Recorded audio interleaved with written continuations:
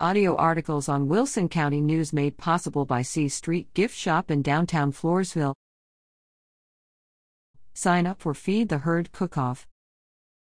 It's time to fire up the pit and sign up for Sacred Heart School's first annual barbecue cook-off, Feed the Herd, set to take place on the grounds of Sacred Heart Catholic Church Friday and Saturday, February 24th to 25th, in Floresville.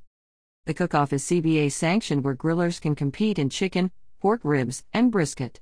Entry fee is $275 per team. Jackpot events are $25 each and include fajitas, mixed drinks, and beans. There will even be a youth ribeye competition for young cooks for $10.